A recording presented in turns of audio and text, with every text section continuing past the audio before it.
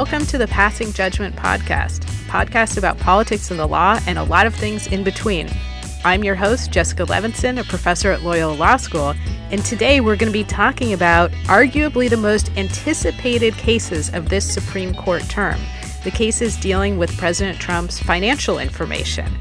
Two big cases, one dealing with whether or not Congress can subpoena President Trump's financial information, another dealing with a New York State case asking for very similar information.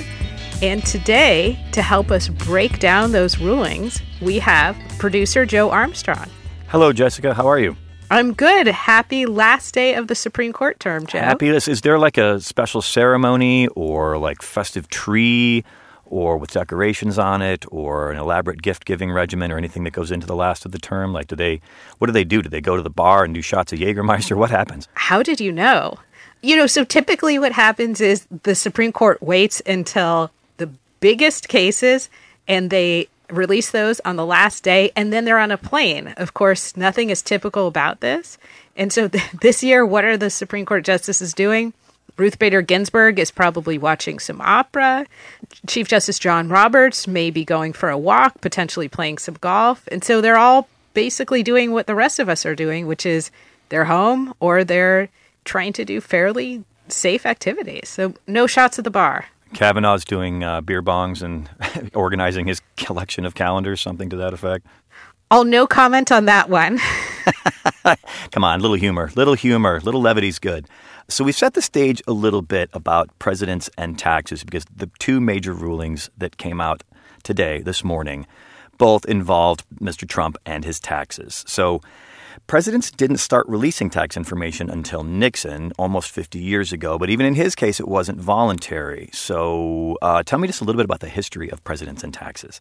So exactly as you said, presidents didn't typically release their taxes. This is a fairly recent development, but in modern history, President Trump stands out as a candidate who did not release his information.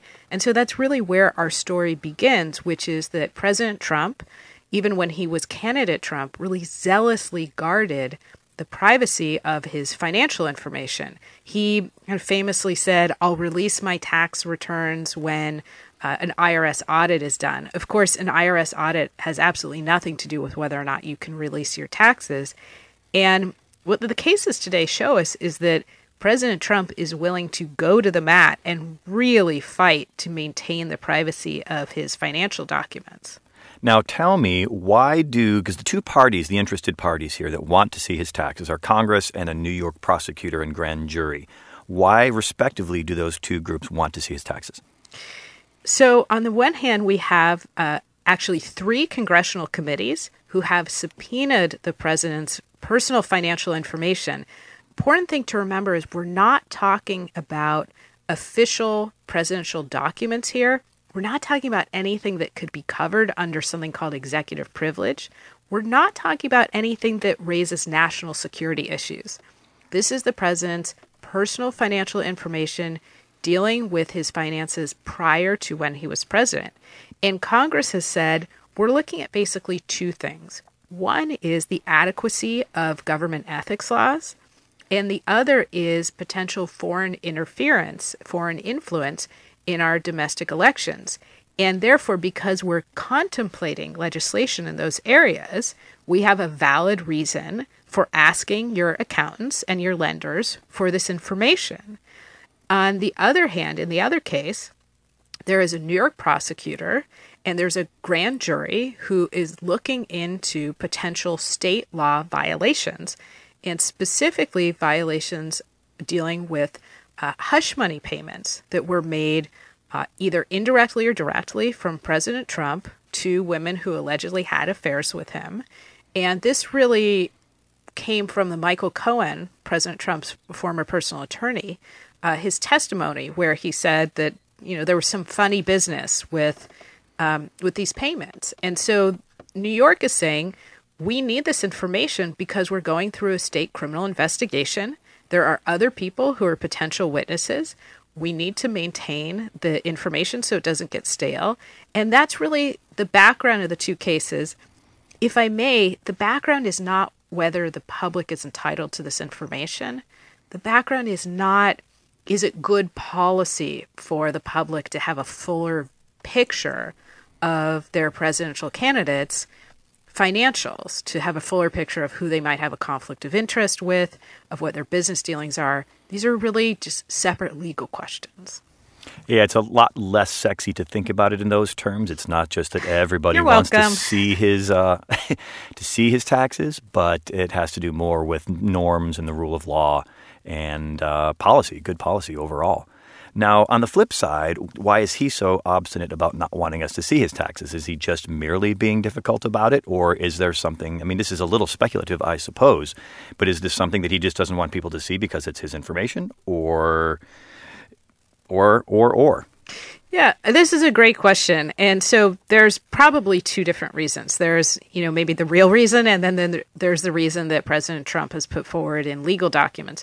The real reason is he has been very consistent in saying that he doesn't want to provide his financial information, that he does not want to give the American public a full view of his business dealings, of, again, who he might have business dealings with, where it might give rise to a conflict of interest. And so he's been really, again, very consistent in saying, I don't want to give you a full picture of my financial background. Now, what he said in court is slightly different. So let's continue to take the congressional case first. What President Trump basically argued is, Congress, you overstepped. When you subpoenaed this personal financial information and you sent these subpoenas to my accountant and my lenders, you're just on a fishing expedition and you don't really have a valid legislative purpose. You're just trying to see if I engaged in some sort of wrongdoing. And so what President Trump's argument was really, Congress, you walked into a place where you don't have purview, and the federal government supporting the president said, Congress, when you ask a sitting president, or when you ask for information regarding a sitting president, you should have to adhere to a higher standard. So those were the arguments in the first case. In the second case, the New York case, the president basically argued that he's immune from even participating in an investigation. So we operate under the assumption that sitting presidents can't be prosecuted or can't be indicted while in office, but not under the assumption that they're immune from investigation. And the court today agreed. The Department of Justice, in supporting President Trump, basically made a similar argument to what they made in the congressional cases, which is, you're asking for information regarding a sitting president, you have to show a higher need. Right, the bar, it's all about the bar in this case, and not the lawyer bar and not the bar where I'm going to have a pint, but the bar at which you can ask for those types of documents and information, right? That's the clarification there?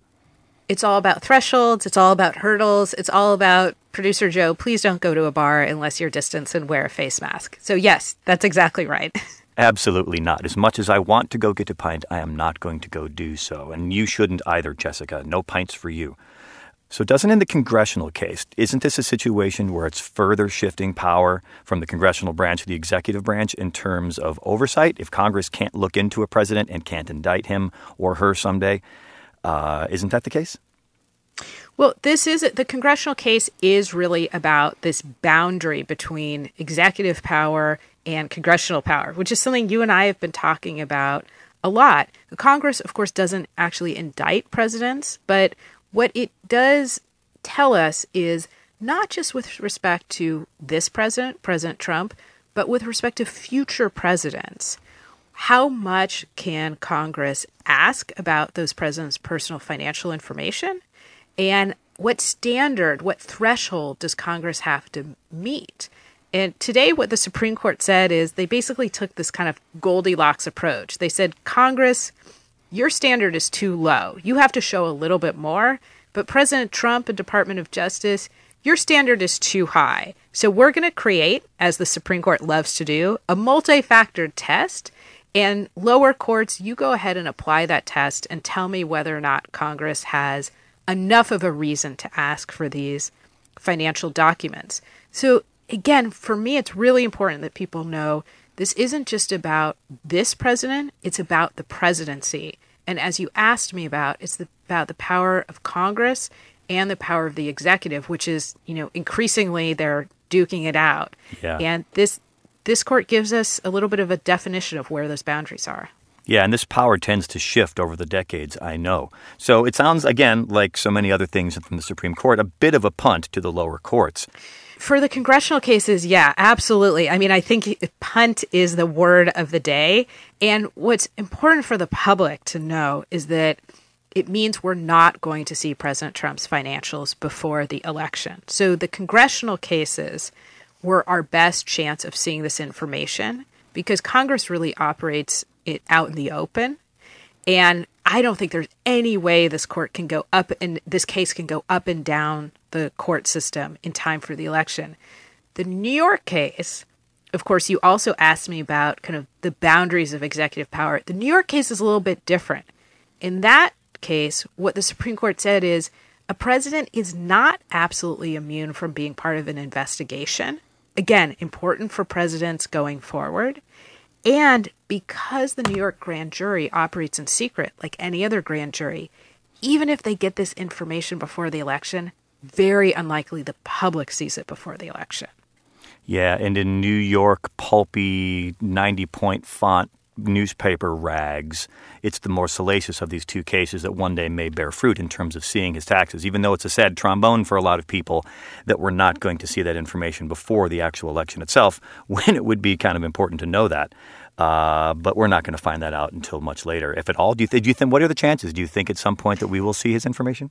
Oh, I really don't know because, as we said, I think the New York case is the case where it's most likely that President Trump's accountants and lenders are going to have to turn over the information, but grand juries do operate in secret.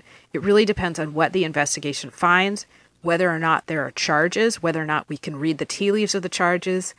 With respect to Congress, really, really hard to predict. I know everybody loves it when you say yes and no and absolutely, but today, frankly, it's really a mixed decision and there's a lot of uncertainty. The one thing we know is welcome to America. We're going to continue fighting in the courts. Isn't that what we say to children when we're trying to placate them? Yes, comma, but? I think it's what the Supreme Court says to us. It's what we say to our children.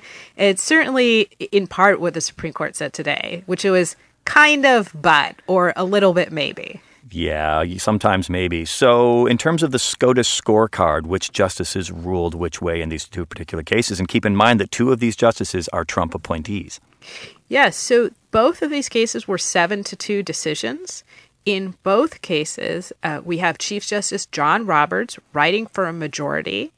And in both cases, the two justices who dissented were Justices Clarence Thomas, who was appointed by the first President Bush, and Justice Samuel Alito, who was appointed by the second President Bush. And they really have proven to be the conservative wing of the conservative side of the Supreme Court. Now, in both cases, what Chief Justice Roberts was able to do, which I think really speaks to his view of the Supreme Court and how important it is to be viewed as impartial, is that he was able to get more than a 5-4 majority. This wasn't just a break along clear kind of ideological lines. And so by being able to get President Trump's two appointees, Justice Gorsuch and Justice Kavanaugh, I think what he's really saying is this isn't about President Trump. It's not about whether or not we like him. This is about the power of the presidency, the power of Congress, the power of state investigations. And it is true that Justices Gorsuch and Kavanaugh, the true Trump appointees, did write a separate and a more narrow decision in one of the cases, in the New York case. But the takeaway here is they joined the majority. This wasn't a thin 5-4 decision. Chief Justice John Roberts, I think, is able to send a message that you don't just vote according to what helps the president who appointed you. Right. Objectivity, I think, is the key word here. It's the goal. What did you think about the SCOTUS term overall this time? We'll go into more detail on a future episode, hopefully with an expert who knows more about it than I do. But what do you think about this whole term as compared to other terms, especially with this recent court? Well, it's so trite to say, but this was really a fascinating term. I mean, if for no other reason than that we had to postpone oral arguments, we got to be on a conference call with the justices, hear them ask questions live over the phone, really open the doors to the Supreme Court. Yes, of course, there was that snafu of the flush heard round the world when one of the justices, here's looking at you, Stephen Breyer, seems to have flushed the toilet in the middle of oral arguments. But that alone was historic. What do we take from the term? There were a lot of decisions that the headline might just read as Chief Justice John Roberts suddenly becomes a liberal, or Chief Justice John Roberts is a swing vote moderate. But if we dig a little deeper, what we see is there was a lot of details in the cases before the Supreme Court, the abortion case, DACA, the LGBTQ rights case, where as a conservative judge, you could make a decision that leads to an outcome that liberals would like. So I know I said this before, but it's not always the case that a conservative judicial philosophy maps right on top of a conservative political philosophy. That's one of the things I take away.